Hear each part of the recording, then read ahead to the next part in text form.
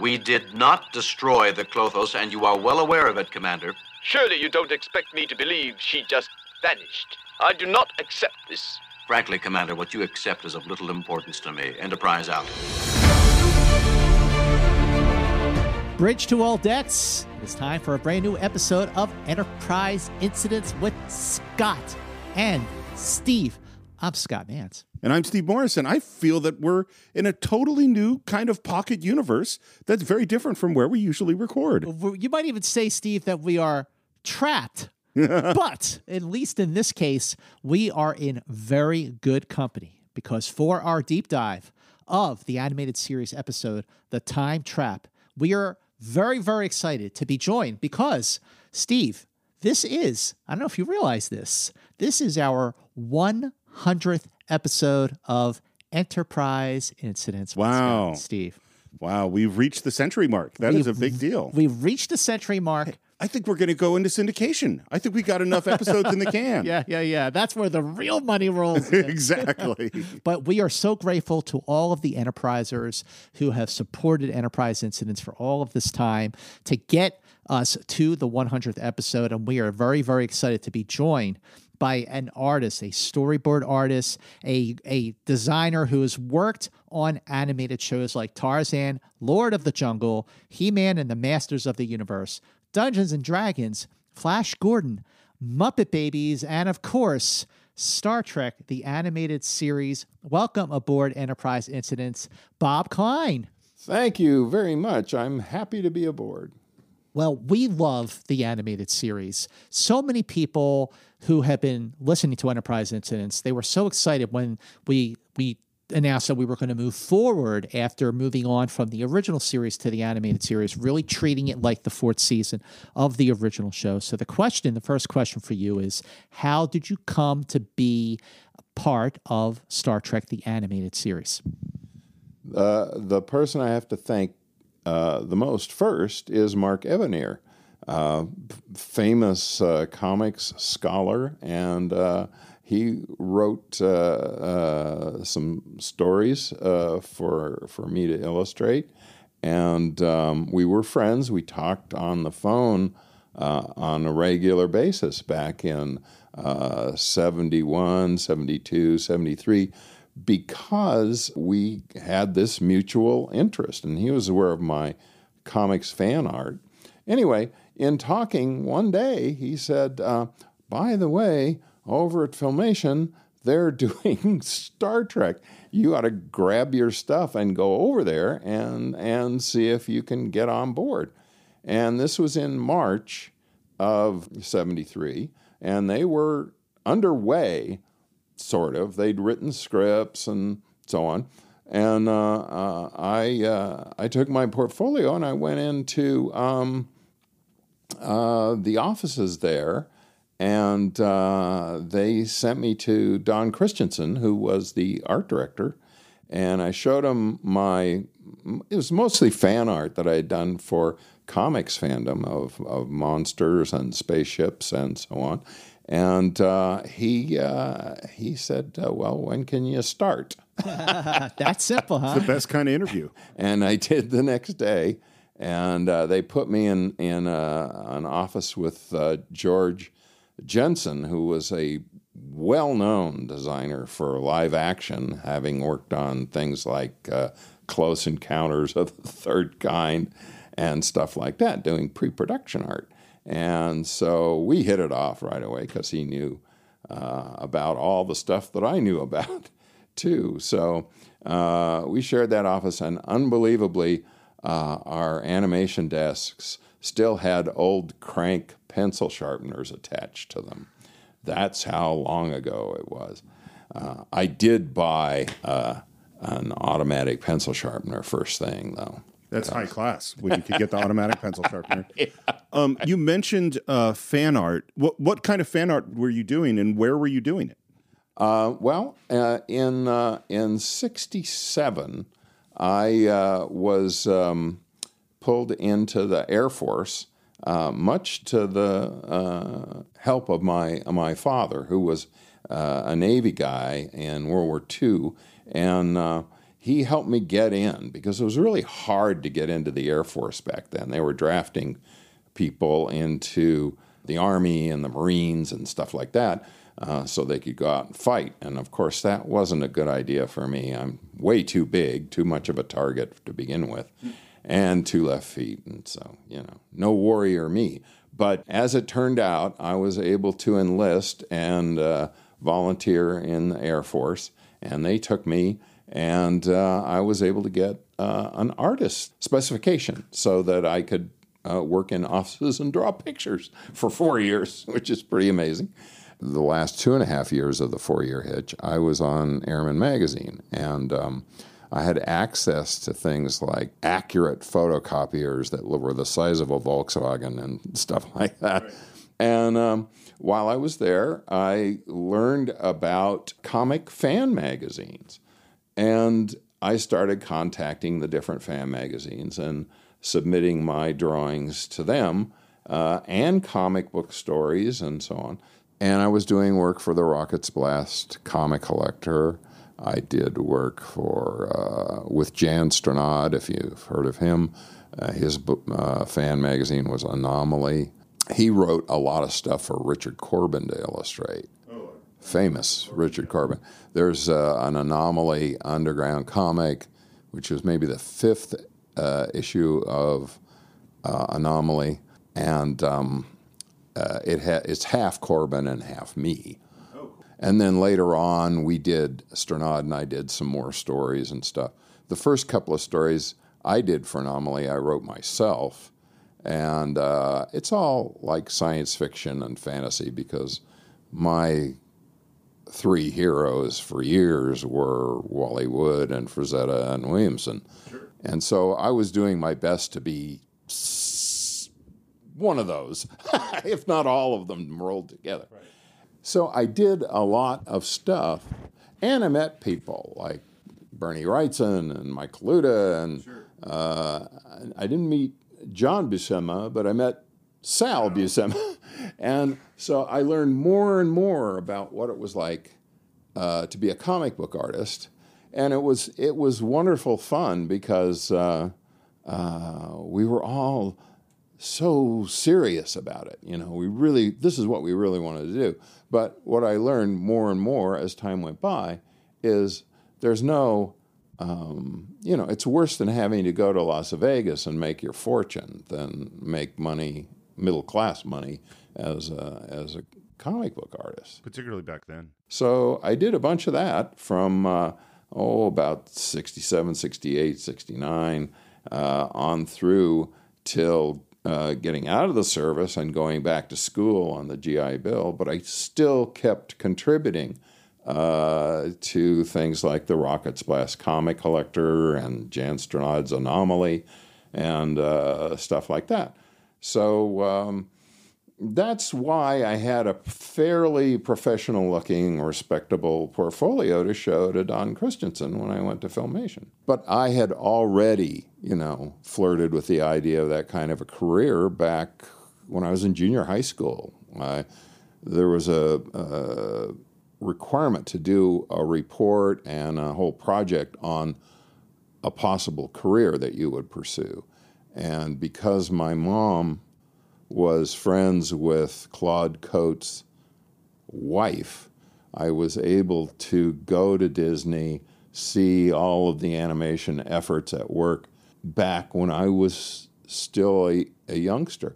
Claude Coates had been pulled back from WED at that time and was working in the animation building at an office where he was painting backgrounds for Sleeping Beauty at the last backgrounds that needed to be done.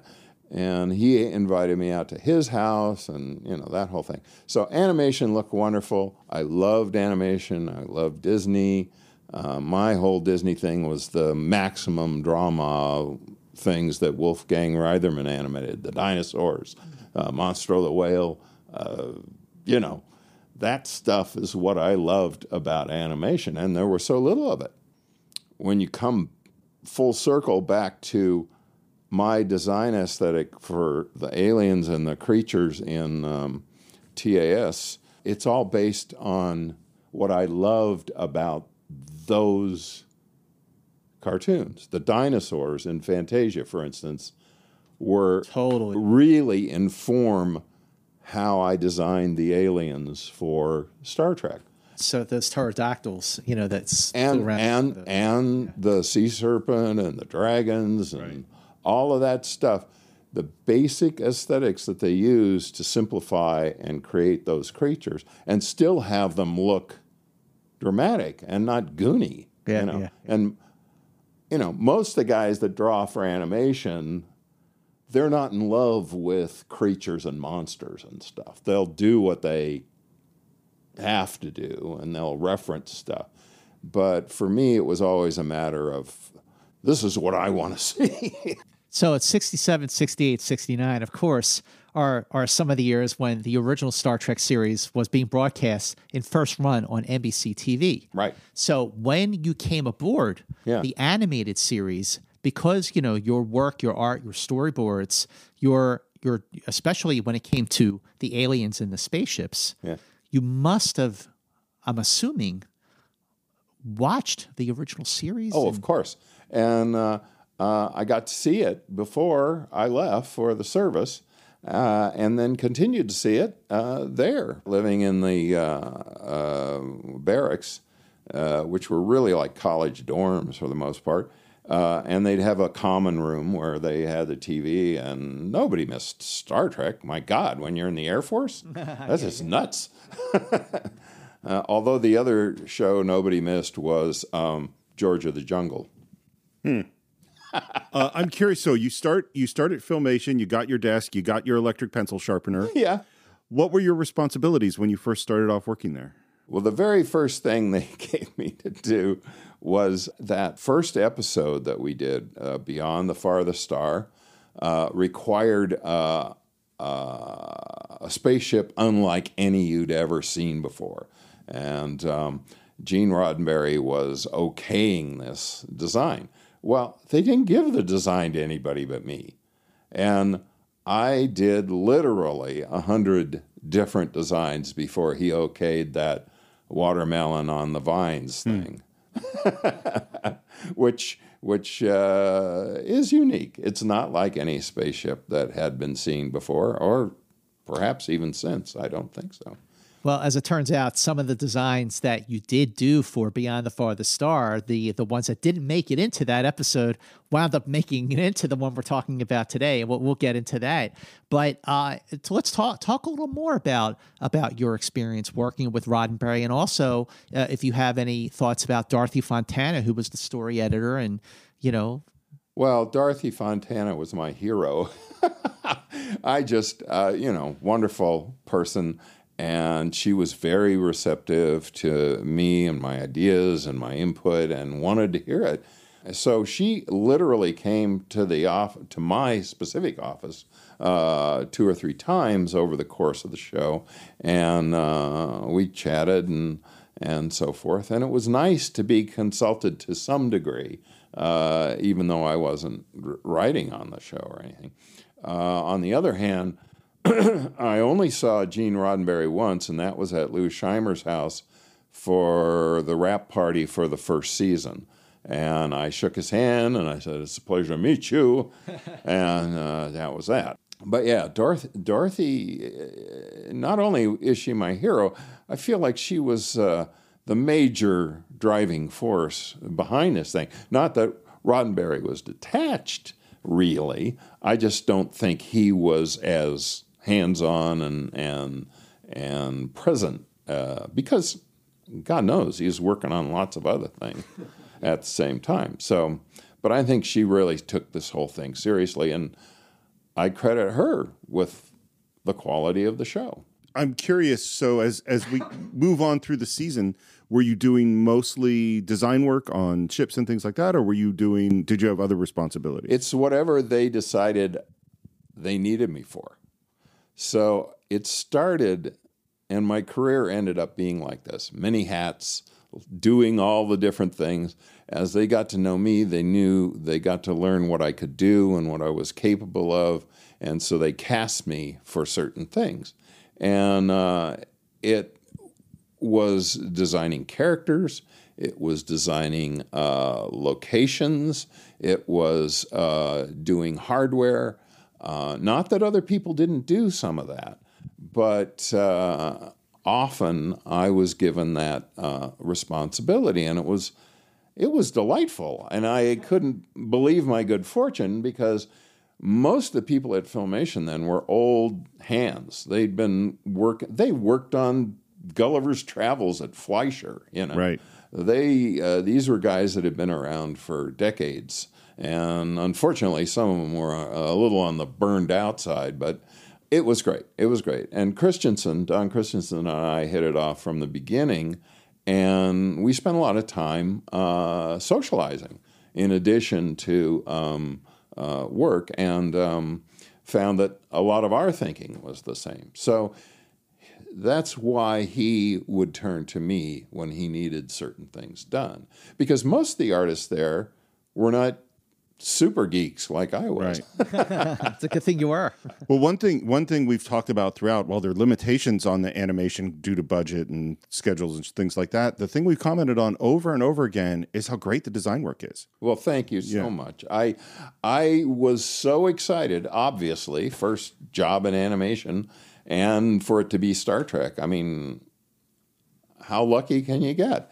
And so I was very serious about it. And the interesting thing is that another influence beside Disney and the other animated things that I loved, primary influence was Fleischer's Superman cartoons from the 40s. They're so great. And I remember seeing those when I was like 5, 6, 7 years old on Sheriff John's Lunch Brigade here in town. And just blew me away. I thought, why isn't there tons more animation like this? Because it's so amazing. But at that time, when I was seeing the finished product in my head while I was doing the drawings that needed to be done and the designs and so forth, that was one of the primary things that was in the front of my mind. I wanted to see Star Trek look like that, have that same level of drama and excitement visually. On that note, Bob, Yeah. what was it like to go through, like you're getting the scripts, you're reading the scripts, and start to sort of visualize what you're reading? What are some of the memories that you have of reading some of the scripts and some of the things that came to your mind for the designs of the things that we would eventually see in the finished show? There was a part of me that was taking it for granted because of the people that were wanting to make this show. I mean, Dorothy and the other Star Trek people. And I was just, well, of course this is good. And of course this is what it should be. And why doesn't Filmation or all the other Saturday morning outfits do stuff more like this? I was having a hard time reconciling that. But at the same time, reading those scripts, the way they were written, made it so much easier for me to get pumped up and excited every single day I worked on the show. As a result, the stuff that you see that I am responsible for is the best I could do at the time. I was just that focused on the whole thing. So as you're getting these scripts and you're starting to have concept designs for going through the process, what was the process? Let's say you get the script for the time trap. So what were the steps that you would go through until we got to the finished product? What you have to understand, in addition to the basic steps for animation, is that there was also a scattershot quality to the whole thing because of the time factor. We were turning these things out so quickly that you were putting out fires. You were getting things done as they were needed rather than following strictly the rule of the assembly line. And sometimes you'd work off of things that Hal Sutherland had done on the storyboard. Sometimes you were doing stuff ahead of the storyboarding so that he would have something to work with. And sometimes they'd suddenly realize that they needed this background element. I hadn't even gotten there, so I leaped forward to do that. And it was kind of scattershot. Now, the basic animation process is the same thing that's been pointed out by Disney and Walter Lantz and their TV shows over the years. And it's those same series of steps that we've generally followed in order to get the work done. But there was a lot of this leapfrogging back and forth as well. Obviously, the script comes first. The recording is done early on. It may not be done before the storyboard. The thing about Filmation's process was that the storyboarding included as much same as material that they called stock that they could shove into it in order to save time and money. As the storyboard was done, layouts would be done. Layouts involved full-size background drawings as well as character posing, how the characters are going to act in that scene, generally based on the storyboard. And you would assemble things by making copies for certain layouts because it would be a stock background with a stock head on it. And so there was a lot of that. But as a layout person, you had to create the file for that. Then that would go to cleanup artists who were in layout, who would do clean drawings of the animation characters. They generally didn't do clean drawings of the backgrounds because they weren't really necessary for the background painters. And then animators would get the file with, the layout drawings. They would do the key drawings for the animation, or they would just write on their exposure sheets how the mouth would move and when the eyes would blink and the head turn and all that stuff that was already there in terms of elements, cells, and backgrounds. When that was completed and cleaned up, those drawings would get Xeroxed of the characters and hardware and so on. And then once the cleaned up drawings were Xeroxed on cells, they would go to the ink and paint department where they would fill in on the backs of the cells the paint, just like in the olden days. And then there would be a certain amount of inking with colored paint of usually effects like flames and stuff, laser beams and so on. And then that stuff, once it was completed and the artwork was all completed, the file would go to camera, and those elements would be shot in the proper order following the exposure sheets, where the big, long pieces of paper with a line for every frame of film, and the directors and the animators would write on the exposure sheets what needed to happen at all of those places along the way.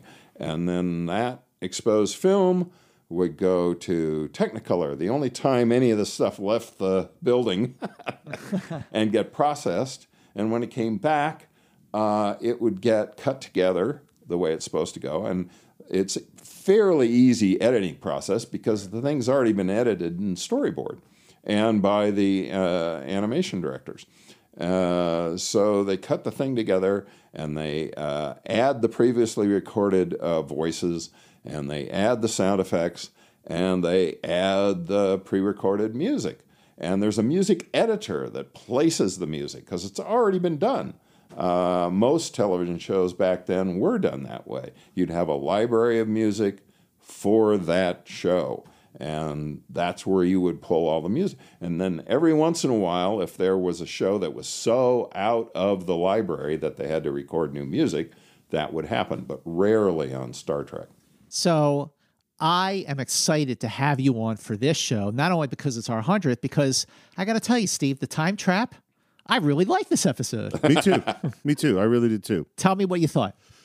I was, the complaints I've had about some of the animated series of like things not making sense and being confusing or being rushed or focusing on elements of the story that were less interesting.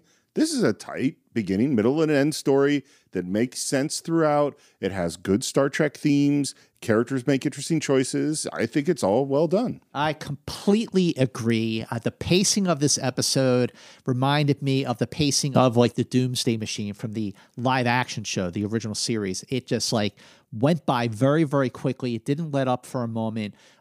All of our characters, Steve and Bob, I think are behaving right on point with the way they would behave on the original show. This felt like a great episode of Star Trek to me, and it was very exciting. I love what we call them Easter eggs, because, I'm saying this just as we're getting through season 3 of Star Trek Picard, which has a lot of what we like to call fan service, but it's done in a way that fits the story, so it works. And even for an episode of the animated series that aired in 1973, there is a lot of fan service, especially when you get to the council, in the other universe. I'm like, oh my God, there's the Gorn. That's so awesome. So that was very, very exciting. But Bob, when you went back to rewatch The Time Trap, what did you think of it?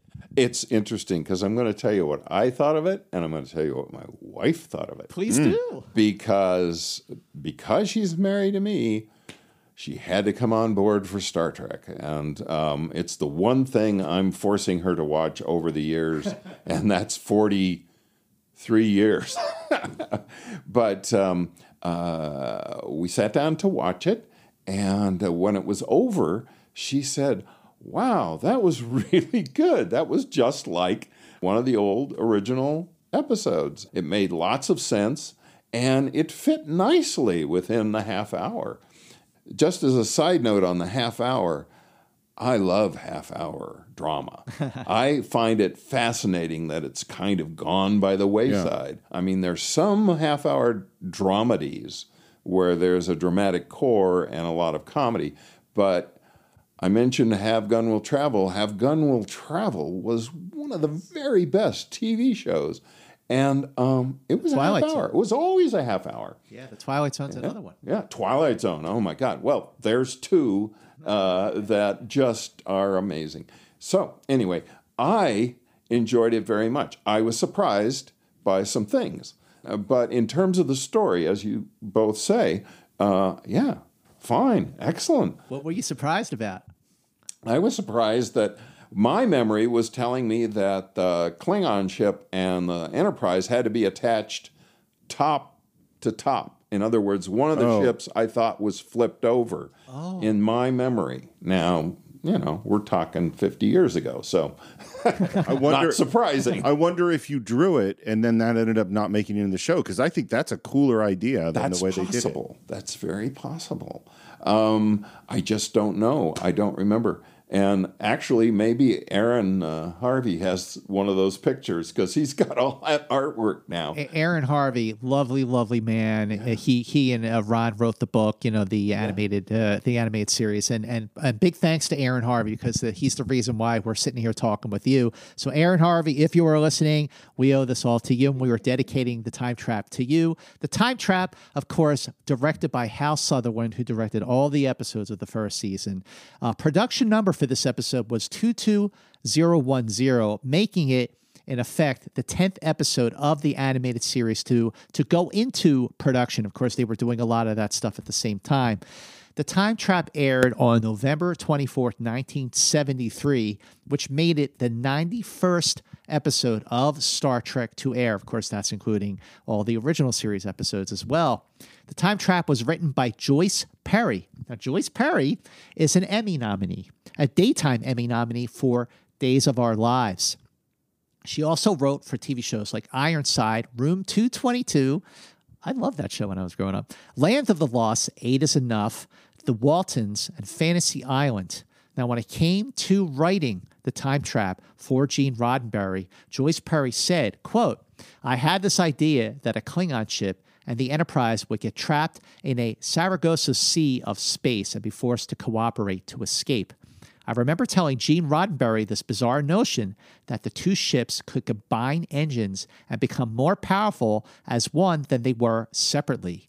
I explained it with a straight face, but was afraid he might laugh me out of his office. Instead, he was quiet for about 30 seconds, and then he said, 'That's pretty good. Do it.'" Nice. The first draft of The Time Trap was submitted on August 26th, 1973. The final draft of The Time Trap was submitted on October 19th, 1973. So as you said, it aired on November 24th, 1973. Did either of you in the 70s go to see a show called Laserium? I heard about it, but I never saw it. Was it at the observatory? It was. I did. It was. I remember going to see it in the late 70s, and it was up because I'm from San Francisco, and it was in Golden Gate Park at the planetarium there. The very first Laserium premiered at the Griffith Park Observatory on November 19th, 1973. On November 20th, not the strongest Charlie Brown episode of television, a Charlie Brown Thanksgiving aired, which is sort of, it's not the best one. This story is fantastic, and maybe you already knew this story. I did not, which is The Who was playing the Cow Palace, which is in San Francisco, where I'm from, and Keith Moon, the drummer, maybe had a little bit too much to drink. He was on a mix of horse tranquilizers and whiskey.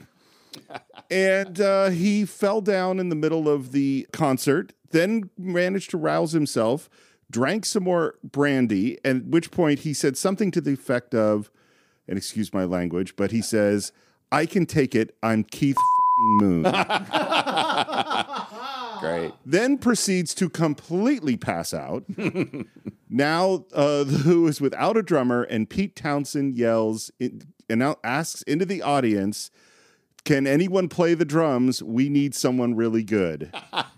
And a young 19-year-old drummer from Muscatine, Iowa, named Scott Halpin, gets up on stage and finishes the concert with The Who. That is amazing. Wow. That is. I knew the basics of the story that he said, "Can anybody play the drums?" And I just go like, first of all, it's on YouTube, so you can go see it. It's not, it's pretty bad footage, but it's still pretty cool to watch. And I go, it's The Who.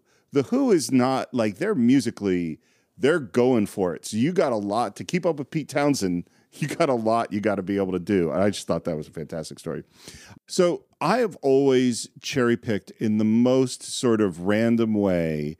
Every week there's people who were born and people who died. And most of the time I don't bring it up. And I only tend to bring it up when it's someone who specifically means something to me. And one of them is on November 20th.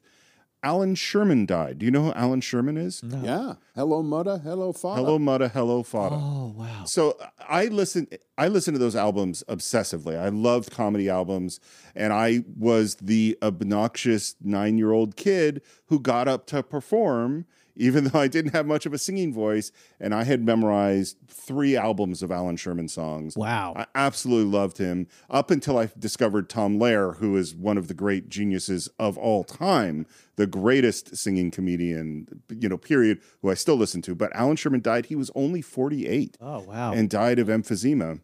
And the other person that died the next day is Sesu Hayakawa, star of Bridge on the River Kwai, who's Japanese and was a famous silent film star up until talkies happened, and then his career gets killed because he has a heavy accent and comes back for Kwai, and that performance in that film is astounding. Yes, absolutely. One of the greats. Yeah, and the other thing that happened is, we've been talking a lot about the war in the Middle East, and that Japan, under a lot of pressure from the Arab nations, joins the UN in advocating for a separate state for Palestine. Mm-hmm. So these are, and it's just so tragic to think here it is 50 years later, we're no closer to resolving any of these problems than we were then. If anything, we're farther away.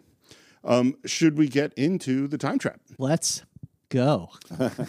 We start off, as always, with a log, and we start off, as always, with a star date. Scott, what can you tell me about this star date? Well, the star date that Captain Kirk says is 52.2.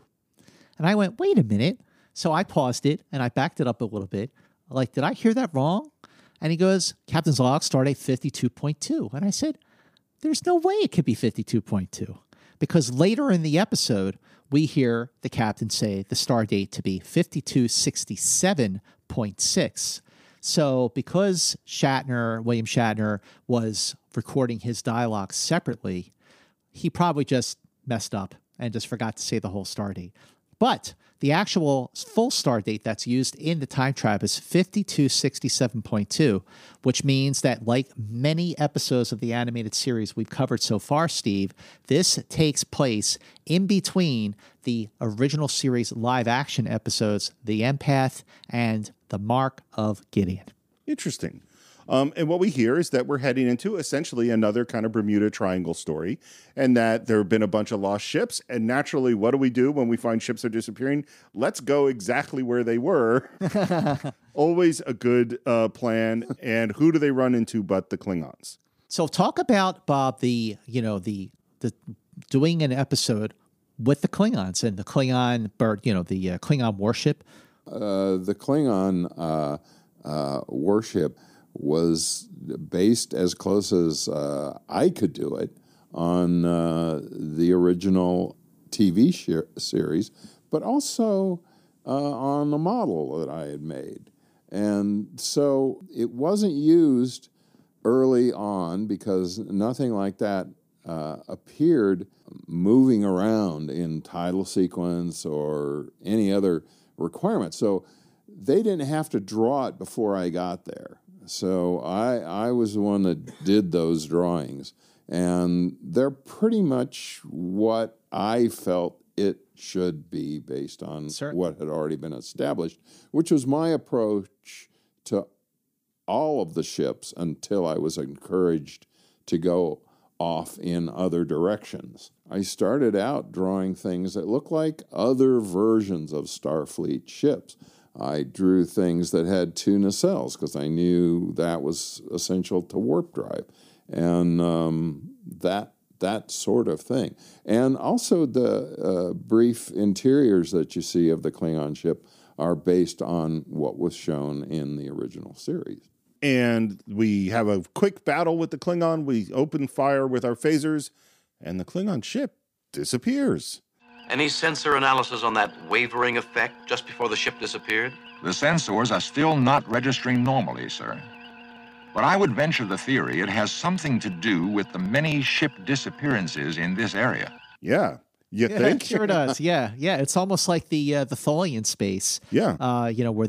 Where this is a little more dramatic because at least the crews of the Klingon vessel and the Enterprise don't start killing each other in the process. Unfortunately, after that Klingon ship disappears, 2 more ships show up, and Kirk says, Mousetrapped.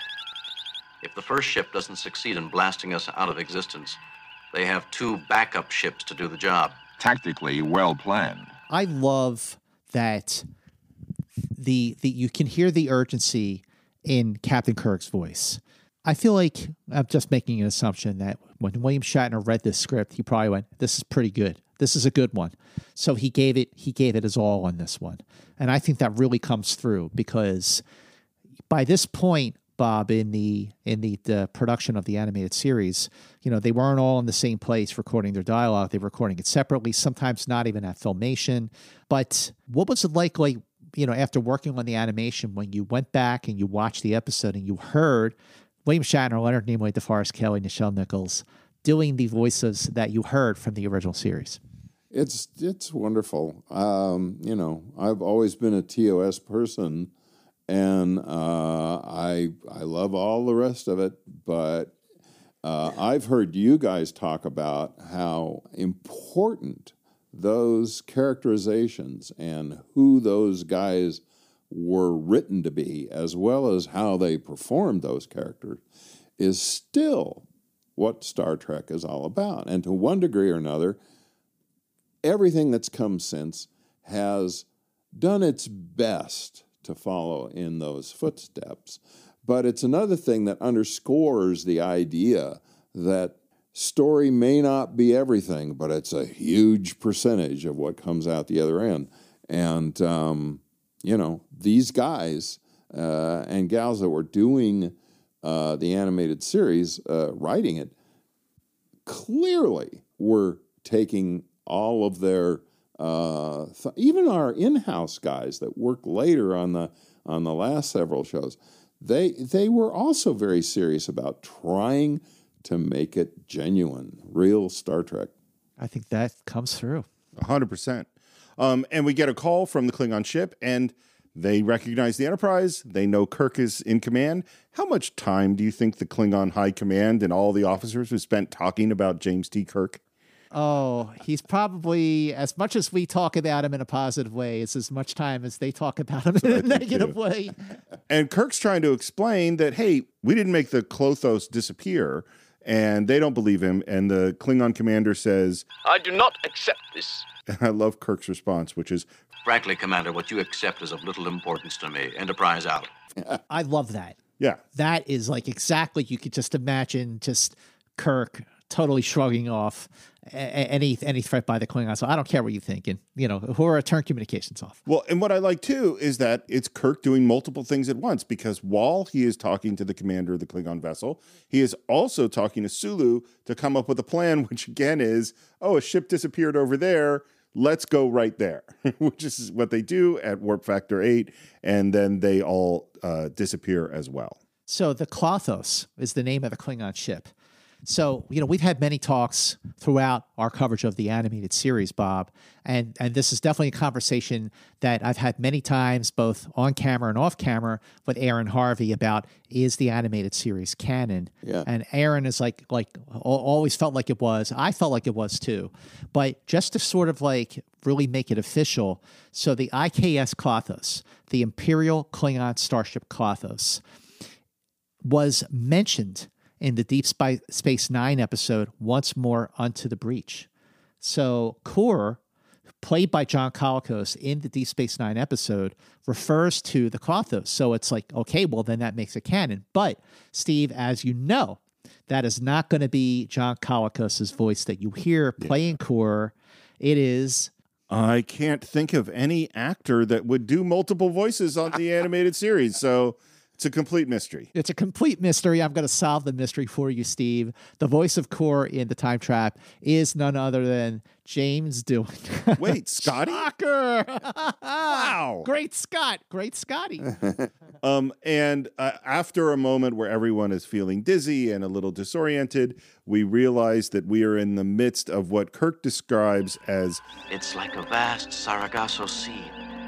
A graveyard of ships from every civilization imaginable. Bob, my guess is you had a lot of fun in this area. I did a lot of Xeroxing, actually, because all of the drawings that were used for the lost ships I had already done. Right. And they were various attempts to provide Gene Roddenberry with his ship that he needed for the first episode, Beyond the Farthest Star. And... you can see what my design problems were when you look at those different ships, because I was given no direction. He just wanted something that was different. I wanted something that felt like it was part of the Star Trek universe, and because that seemed logical to me. But the more we got into it, the more he pushed to come up with something that... was totally different from what we had already seen. And we had the luxury of time, believe it or not. I mean, it was March. The things were going to be on the air in, November. So you'd think that wasn't nearly enough time to be fooling around, but I spent days drawing different ships, and they would send them off to Gene, and they would be rejected. And, of course, I was young and energetic and excited, and I didn't get depressed about that at all. I was drawing as many spaceships as I could and having a great time doing it. But you know what, Bob? One thing that was not rejected, and this was, we talked, Steve, about some of the limitations of doing the animated series, but one of the ways in which the animated series sort of gave you freedom is that, like in the shuttle, the hangar deck. Yeah. We only saw one shuttlecraft or one design of a shuttlecraft in the original series, the Galileo. Right. But in the animated series, you had different designs of different shuttles. Yeah. So that must have been fun to kind of play around with that. Absolutely. I mean, every time I was given the opportunity to do something new that worked within the Star Trek universe, that gave me a world to draw within. And that's a little easier than being given a blank page and no direction. So I did enjoy those tasks. Yeah, so that's how we proceeded. But in terms of building the Sargasso Sea of ships, I just enlarged and reduced and pasted, and there was finally one background, or actually it's not a background, it's something they call an underlay or an overlay, because it ends up on cell and gets painted that way. and then they slide it back and forth for wherever they need it. And what I'm surprised about in watching the finished show is that they didn't use it more, because there are scenes where you see the exterior of the Enterprise, and there's plenty of room for those other ships, and they should have been there, because some of the times it's just a black background, and it didn't really make sense to me in watching it this last time that that would be an inconsistency. And why it is, I think, has to do with either, well, one of many possibilities, really, because balls got dropped along the way on a regular basis. And we really didn't do reshoots very often unless it was something so glaring that you couldn't live with it. I did not like that inconsistency about those exterior shots. I think it's something we have seen over and over again in the animated series, which is a little bit more time, a little bit more thought, and there's just so many things to be better. And the lack of those ships and all the background shots is a great example of, this could have been a little bit better. Yeah. You know, one of the things that I find interesting is something we haven't talked about very much in a while, which is that one of our discoveries from early on in the original series is that Captain Kirk is a nerd. And that he is a person who, with all the swagger and all of the romance of the character, is a dude that actually is super, super smart and has really, really studied everything. And we see it here because he is the one that deduces that we're in an alternate universe. And Spock's response after listening to his explanation is, Your logic is excellent, Captain. Talk about, the ultimate compliment coming from Spock. Your logic is excellent. Because in The Changeling, when Spock says to Captain Kirk, fascinating, Captain, a dazzling display of logic. And then Kirk says, you didn't think I had it in me, did you, Spock? And then he goes, no, sir. And Scotty's excited because this is like the ship museum. He's getting to see all these ships he's never seen before, including the old Bonaventure. She was the first ship to have warp drive installed. She vanished without a trace on her third voyage. Now, the problem with that is, as much as I remember seeing the Bonaventure because it looked like an older, way older version of the Enterprise, it was actually the Enterprise NX-01 from the series Star Trek Enterprise that was the first ship to have warp drive. But it's okay. You got to bend the rules a little bit. You got to stray from canon. And I love seeing the Bonaventure just floating there in space. And the other thing we hear is that there might be people living on these ships because we're getting life signs and energy readings. And just as we're talking about that, the Klothos shows up and we are once again in a battle. And I like that they try to fire and both of their weapons go, it don't really work. Yeah. And then suddenly Kirk is beamed off the bridge of the Enterprise and the camera zooms in on Spock. And that is the end of Act 1. So Kirk vanishing from the Enterprise, of course, makes me think of the first teaser from the Squire of Gothos. Sure. And the fact that the weaponry doesn't work is sort of a reminder of the ending of Errand of Mercy. But in this case, it is not because of superpowered aliens. It's because of the area, the universe that they're now in. We come back in Act 2 and we hear a little log from Spock, and then we cut to this strange kind of council chamber, and there is Kor in the middle of it, who immediately goes for his weapon, and that doesn't work out for him. And then a moment later, Kirk appears, and we see that we are surrounded by, I will say, every single Star Trek alien. And then some. Yeah. So let's talk about the Council of Elysia, because we have the ruling council. So we have an Orion woman, a Vulcan, an Andorian, a Klingon, a Tolerate, a human, a Gorn, which is huge to see a Gorn in another episode outside of Arena, and then a few other aliens, the Kazin that we will see later in the Slaver Weapon. We have an unknown insectoid race. We have a Phalosian, which we just saw in the Infinite Vulcan, and other unidentified human races. How fun was that to do that council and geek out, like, oh, let's bring back the Gorn, but also throw in some exclusive to the animated series aliens. No, that was great. My best memory is that's exactly the sort of thing that I enjoyed getting as an assignment. One of the things that I remember referencing was the book that Bijo Trimble put together that had some drawings in them. The Star Trek Concordance. Yeah, yeah. And, of course, I met her and visited with her, and she was a delight also. So I can't remember if that's where that first drawing of a Kazin came from, but I think so. Later, when I had to do the slaver weapon characters, I made them my own for that.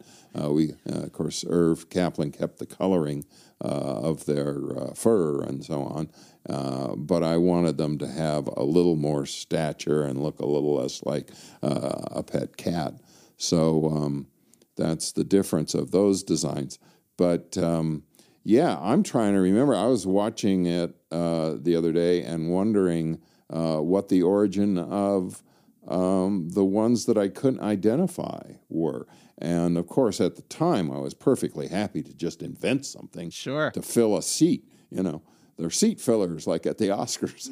I don't know who the other ones were intended to be, if anyone, or if they came from another source, or I referenced them from another source. They kind of look like something I would do normally. And the insect one, I think, is a throwback to Beyond the Farthest Star. But the Gorn, where you like, we got to put the Gorn in. Oh, of course. Always a fan of the Gorn. So much so that when the Gorn reappeared on Enterprise, right? Oh, Enterprise, yeah. They did a CG Gorn on there.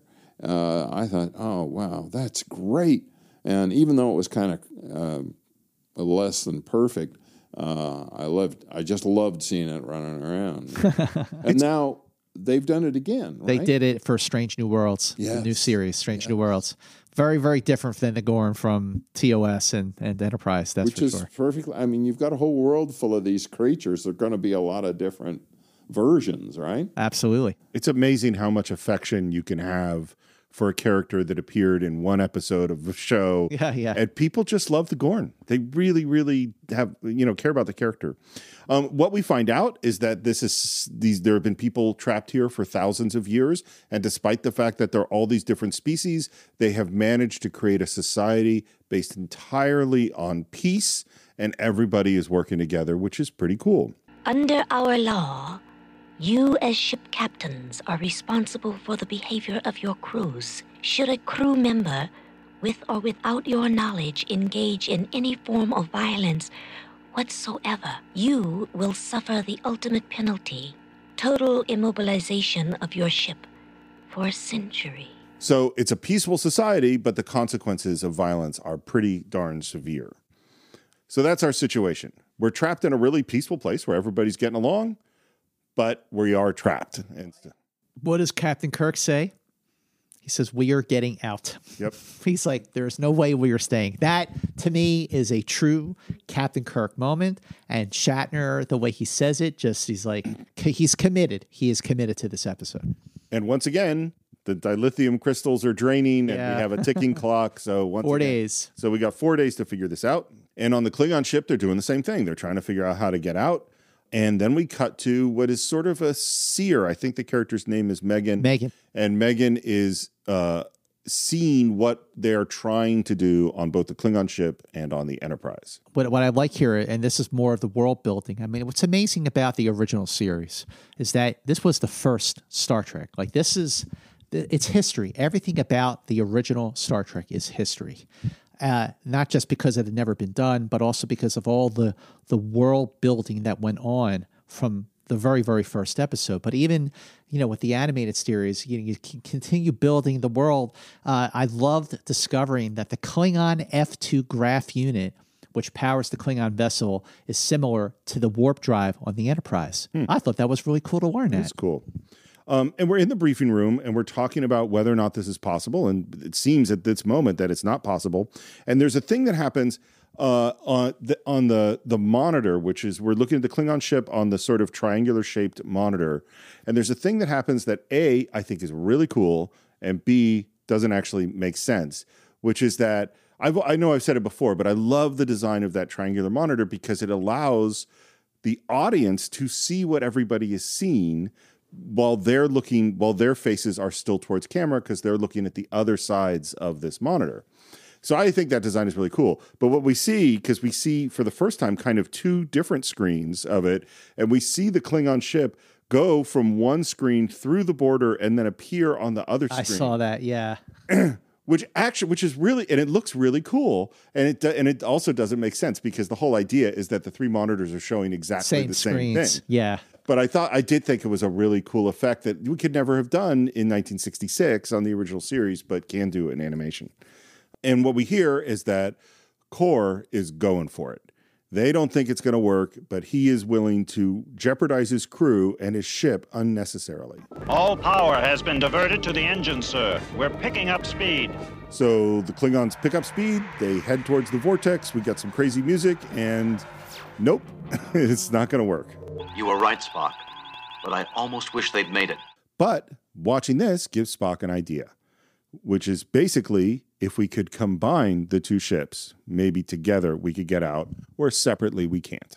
See, what I love about the animated series is that, like I said at the top of the conversation, these characters are still acting in character like they did in the original show. Yeah. So, you have a situation where the Enterprise is trapped and these aliens are telling the Enterprise, you're trapped, and Kirk is saying, we are getting out. That is very true to Captain Kirk.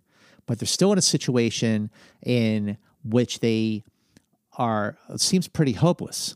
But who comes up with the possible solution? Spock.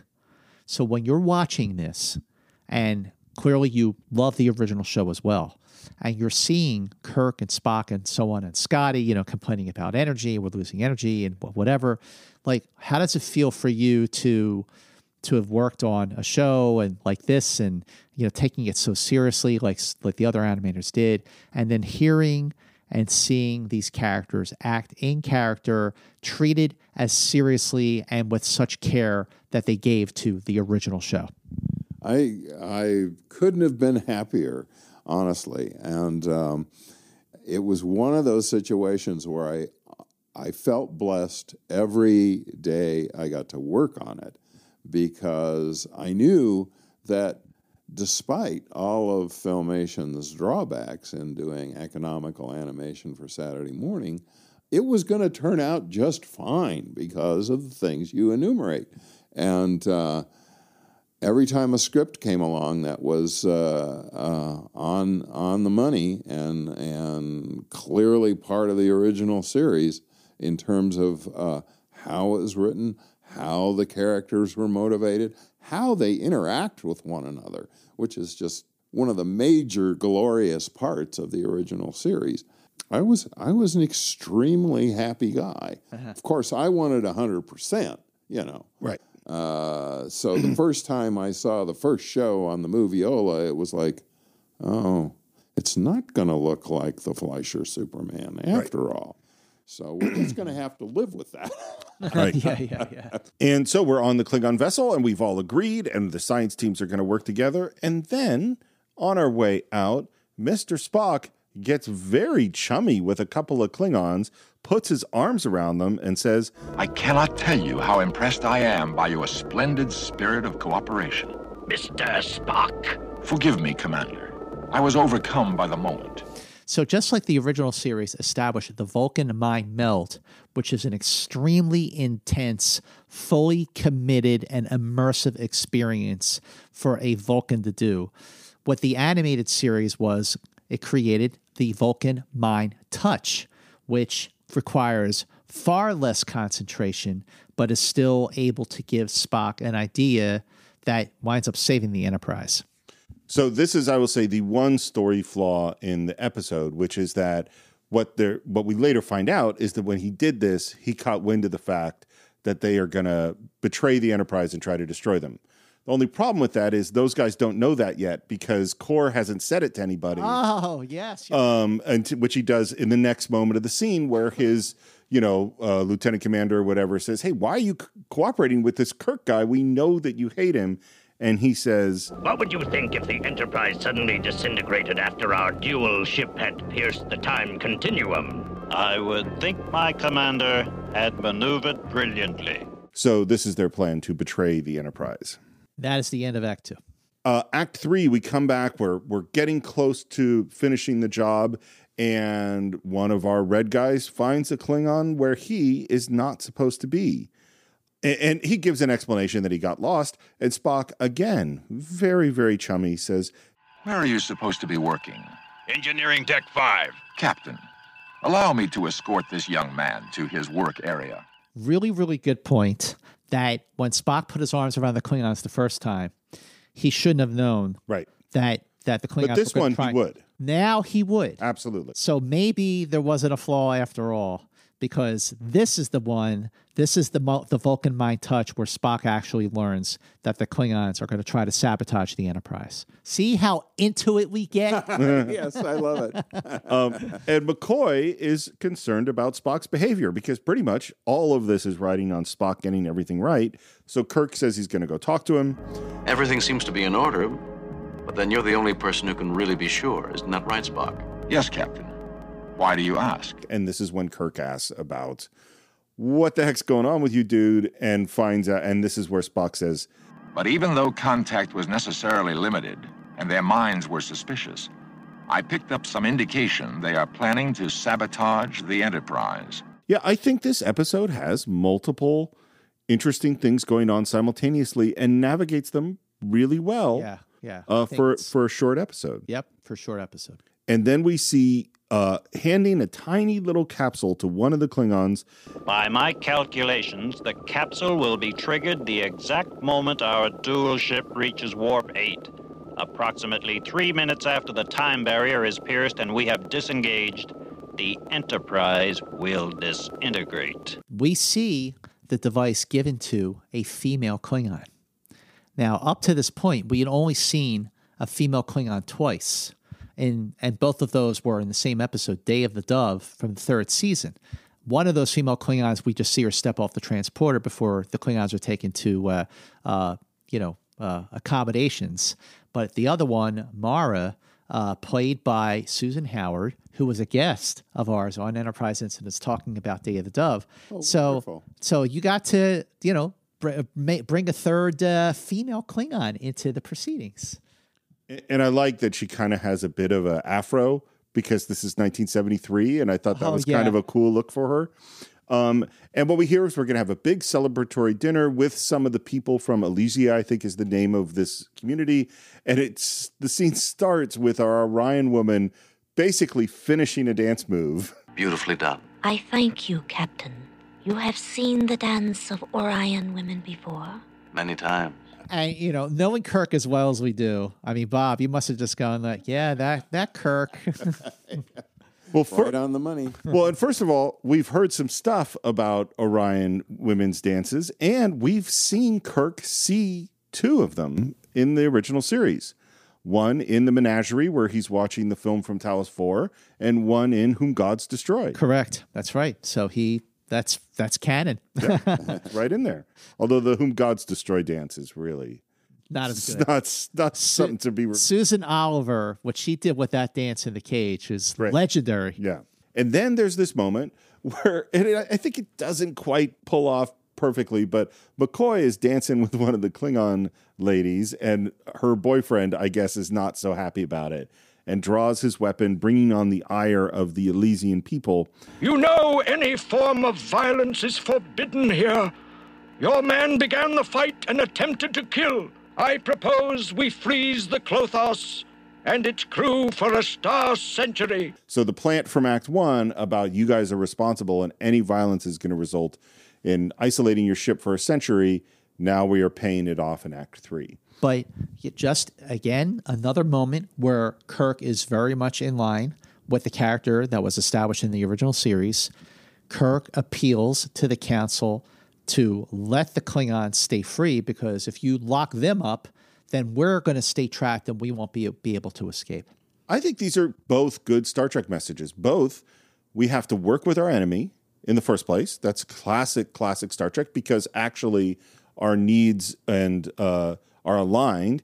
And second, we have to look out for our enemy, despite the fact that they were about to shoot Dr. McCoy, because we have to work together for the common good. And the needs of the many outweigh the needs of the few, or the one. And the Elysian people say, okay, good luck. You will be needing it. And we see the two ships linked. And by the way, I actually really agree. It would have been really cool if one was upside down. I think that would have been neat. But I want to ask, so when, the idea that the Klingon starship and the Starship Enterprise are going to be linked together, did you try different versions? I can't honestly remember. I wish I could, and I wish I had access to the drawings that I did at the time. It's just that the fact that that's how I saw it in my mind's eye before I watched the show, and it wasn't until I watched the show that I recognized that that's not what happened. It leads me to believe that it was something I tried to do. Because in Aaron Harvey's book about the making of the animated series, there is a sort of outline of the Enterprise connected to the Klingon. Just like the way that we see it in the episode where the Enterprise is on top and the Klingon is on the bottom. But instead of showing it on the side, you see it from reverse. Like you see the back of the Enterprise connected to the Klingon ship. It's a rear view of that image, right. But it wasn't used in the series, but it is in the book. So like maybe it looks like you might have tried some different angles. It could very well be. It's just no longer in my 76-year-old brain. So there's a thing that I want to point out, which is just how good screenwriting works, and that is this idea of plants and payoffs. And we've talked about them before on the show, but the basic thing is you don't want something to swoop in at the end and save the day, because that's Deus Ex Machina. Anything that's going to, it's the classic, which I think is Chekhov. If you're going to shoot a gun in the third act, you need to introduce it in the first act. And anytime that it's introduced in the first act and you go, oh, I bet that's going to come up later, that was a bad plant. Good plants are ones that you don't see coming. So in Jaws, when they're loading up the canned, the compressed air, it falls and Dreyfuss yells, oh, be careful with that. That's compressed air. It could blow us all up. Which, by the way, totally not true. Compressed air does not blow up like that. Those tanks are safe. But the plant is great. Yeah. And here we've planted early on Megan the Seer, who can tell what's going on in the Enterprise and Klingon ship. But we introduce it in Act 1 as a threat. Oh, they're going to try to stop us. So we're not thinking about it in Act 3 when it's actually she who realizes the plot against the Enterprise, and she calls up the Enterprise and says, hey, they planted a bomb, and this is where they planted it. Absolutely. Excellent point. And so Scotty and Spock run off to find this little capsule as the Enterprise is accelerating towards the barrier. We get to the barrier, approaching Warp 8, and we know that Warp 8 is when this capsule is going to get triggered. Spock grabs it and runs over to the eject box. I'm glad we have one of those. Sends it out, it explodes, and the Enterprise is safe. The eject box was used in Conscience of the King, right? When the phaser was on overload. So again, this episode goes by very, very quickly. It's brisk, and like you point out, Steve, it's very, very well written. I think the Time Trap is probably one of the best episodes of the animated series. What do you think? Well, I was extremely surprised because it's not the one that really stuck in my memory, and it's probably because I had less to do with that than I did other ones. I mean, there's not a lot of flamboyant design in it that I created just for that episode. So in that sense, it's not one of the episodes that stuck with me. Interestingly enough, what was the name of the seer that you were just talking about, Megan? Yeah. I'm pretty sure I designed her just from looking at the aesthetics of it and jogging my memory, which is unusual because Herb Hazelton designed almost all the humans, including Mress, who isn't a human, but I guess they wanted somebody else to do at least. I love one Mress, alien. yeah. But every now and then he was busy doing other things, and it was almost a throwaway character that would only be in that episode. So I got to design some humans. I'm pretty sure that was one of mine. You talk about episodes that this isn't one that really sticks out, even though you enjoy rewatching it. Yeah. What episodes do stick out to you that you worked on? The more elaborate, designy ones that required me to come up with settings and backgrounds and a variety of alien characters, or uniquely interesting ones for me, like what was the Mud episode with the big rock creatures? Oh, that Mud's was Passion. Mud's Passion. We just did that. Yeah. And I designed the creatures for that, the big rock creatures, and I designed the aliens that worked in the mines there that looked kind of like bears. And that sort of thing was fun for me. BEM was fun for me because I got to design BEM, and I got to design the lizard people and some of the locations there. So I felt like I was more involved with some of those episodes. Certainly the ambergris element. Sure. Yeah. Very much involved with that. Although that was another case where Herb designed the fish people, and I had a bit of a discussion with Hal Sutherland on that one. I guess it's because I was only a kid. I felt like I could go talk to him and tell him what I thought, as if he cared, and he didn't at all. But I would say, on that one, I said, well, why aren't they turning into why they should be like dolphins, mammals, right? Humans, mammals? No, I'm not going for that. It's like with the Infinite Vulcan. I said, his uniform's growing. It shouldn't grow. He should have something else to wear when he's gigantic. Go away. Go to lunch. One episode I do have to say that I'm really looking forward to doing. It's one of my favorites of the animated series. It's also the last episode of the animated series, which is the counterclock incident, where the Enterprise crew gets younger. Oh, yes. And we also see the first captain of the Enterprise, Robert April, and his wife. I designed him. See? Robert April and his wife. Yep. The young kids, though, uniquely were designed by a gal who was normally a cleanup artist, Crystal Russell, because she later did some animation for Flash Gordon that was just wonderful. She was very good. She went on to do Richard Williams' Raggedy Ann and Andy. Very, very talented. But she did the young and younger, right? They get younger and younger. Get younger right? and Down to younger. babies, Yes, that's right. Mm-hmm. Yeah, she did that stuff. I thought that was marvelous. You know, one question I do want to ask, because I think, the Aaron and Rich talked with us when we did our preview. The scenes of the Enterprise in the animated series mirror the angles that we see of the Enterprise in the original series. Right. The flyby from left to right when the Enterprise is orbiting the planet or it's going off, and you just see the rear view of the Enterprise. How was that done to such a specific where the Enterprise looked exactly the same in the animated series? Rotoscoping. Yeah. But it's great. Yeah.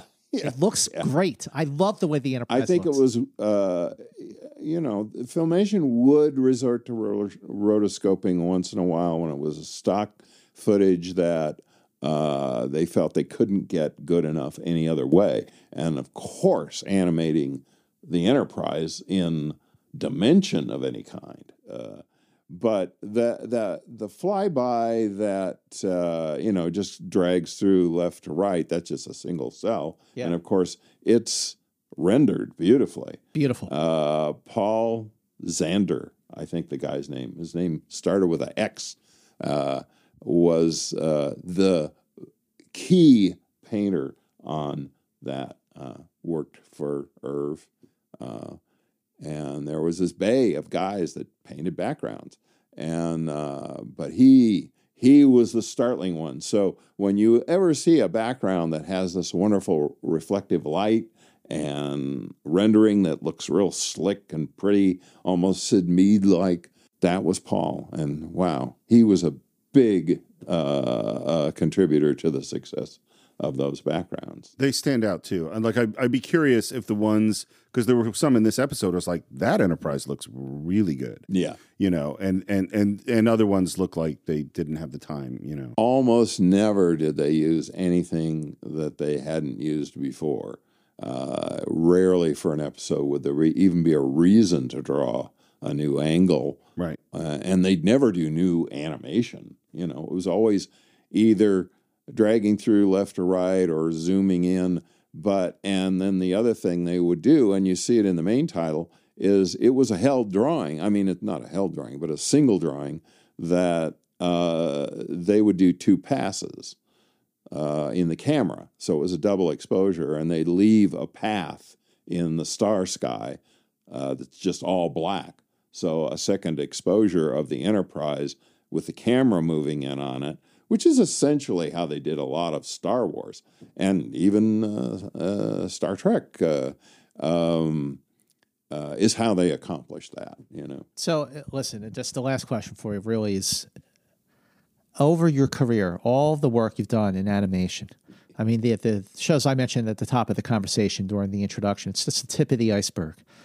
How does working on the animated series of Star Trek rank? How proud are you of your work on it? And how proud are you that people really love the animated show and think it's been unfairly overlooked because the quality is just absolutely great, and it is in the end it's Star Trek. Yeah, it's been lovely over all these years seeing it gain a more and more exalted reputation. And, of course, at the time, as I briefly referred to earlier, there were things about it that troubled me because of what I had in my head versus what ended up on film. But that's all visual stuff, and that's really where I come from anyway. I'm all about how does this look, But ultimately, I can't be prouder of it. I mean, the fact that I got to work on something that's so important to American-created mythology. Yes. The fact that it's so solid and powerful, and that Star Trek itself has so much substance to it. It's by no means space opera. It's by no means some of the genre that just has zap guns and spaceships. And can't imagine aliens. what you're referring to. Yeah. I've been proud of just a handful of things that I've worked on since then. But this one, of course, I was hugely fortunate. And a very brief story, you may not have time to include this or not, but while I didn't work directly with Shatner on that series, later on when I was directing episodes of Hercules for Disney, we did an episode with Shatner where he played Jason of Jason and the Argonauts. Mm-hmm. The fella that wrote it, I can't remember his name, he was a Star Trek fan. And so he wrote a script where Jason was essentially Captain Kirk. Mm-hmm. And Hercules signed on with Jason, and there's all kinds of little Star Trek Easter eggs in that episode of Hercules. And Shatner was great. He knew what we were doing. He didn't object. He just had a good time. And I can't recommend it highly enough. If you got Disney Plus, that episode is there, and it's called Hercules and the Argonauts. That's really cool. That is amazing. Yeah. I was lucky again. I got to do that. I don't have a lot of final thoughts about the time trap other than that. I mean, is it a deep show? No. Does it have a lot of emotional content? Not really. Is it a tight adventure story that beginning, middle to end is entertaining? Yes, it absolutely is. I enjoy it a lot. I agree with you completely. I said at the top of the conversation, it felt like the Doomsday Machine. I mean, it's not like up there in terms of like the greatest Star Trek episode ever done, but in terms of the pacing, the excitement, just being well written, it does work on every level. And I know that I've certainly, there have been other episodes of the animated series that I have graded on a curve I don't feel like I need to grade this one on the curve. I think it's just a really, really terrific episode. And it was also, I just had to point out, the final time, Steve and Bob, that we see the Klingons looking basically like humans. Because the next time we see the Klingons, and every time after that, they will look like they did starting in Star Trek the Motion Picture, a completely radical change from the original show. And that would evolve over the course of Next Generation and into the newer shows like Discovery. The only other time we would see the sort of human-looking Klingons again was in a time travel episode called Trials and Tribulations. That's right. So that is what we think of the time trap. Of course, we'd love to hear your thoughts. You can visit us on our Facebook page. Just do a search for Enterprise Incidents. But if Twitter's more your thing, it's Enter Incidents. If you're into Instagram and you want to post some pictures about Star Trek, well, you might as well tag Enterprise Incidents. And you should subscribe to the show on Apple Podcasts or Overcast or Spotify or YouTube or wherever you get your podcasts. And if you happen to be on YouTube, leave a comment. We love reading them. We try to respond when we can. And if you happen to be on Apple Podcasts, please leave a review. They mean a lot. And if you want to support the show, there is a link to our Spotify, no longer Anchor, but Spotify for podcasts. And you could support the show for as little as 99 cents a month, as much as $9.99 a month. And we very much appreciate it. And if you want to reach me, I'm SR Morris on Twitter, SR Morris1 on Instagram. And on my other podcast, The Cinephiles, CINE-FILES, we've finished our season of Tarantino. And we are about to, as this is out, we will have just released an episode that will go to 11 on Spinal Tap. Oh, that's going to go to 11 for sure. You can follow me on Twitter and Instagram at MovieMance. And like I said at the very top of this show, this is our 100th episode of Enterprise Incidents.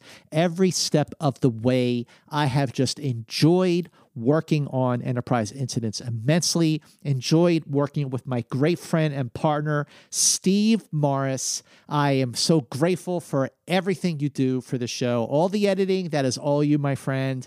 And also, thank you to you, the Enterprisers, who have been with us every step of the way, who have discovered Enterprise Incidents along the way and then gone back and binged.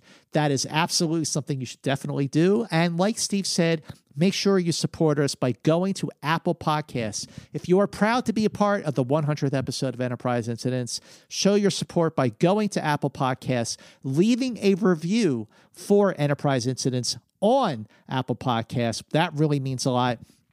And like Steve said, look, we love doing this, but, does take a lot of time, and anything you can do to support us by making a generous donation through the Spotify link, that would also be very, very, very, very much appreciated. Bob, it's been absolutely fantastic having you on the show.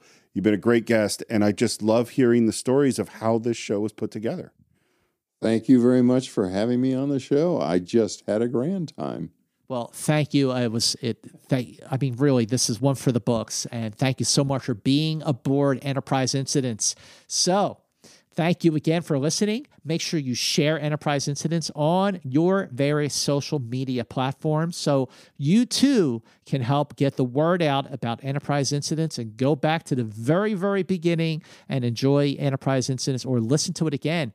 And coming up next on Enterprise Incidents is an episode that our guest today did mention. It is the ambergris element. That is next on Enterprise Incidents. So please join us. And until then, keep going boldly.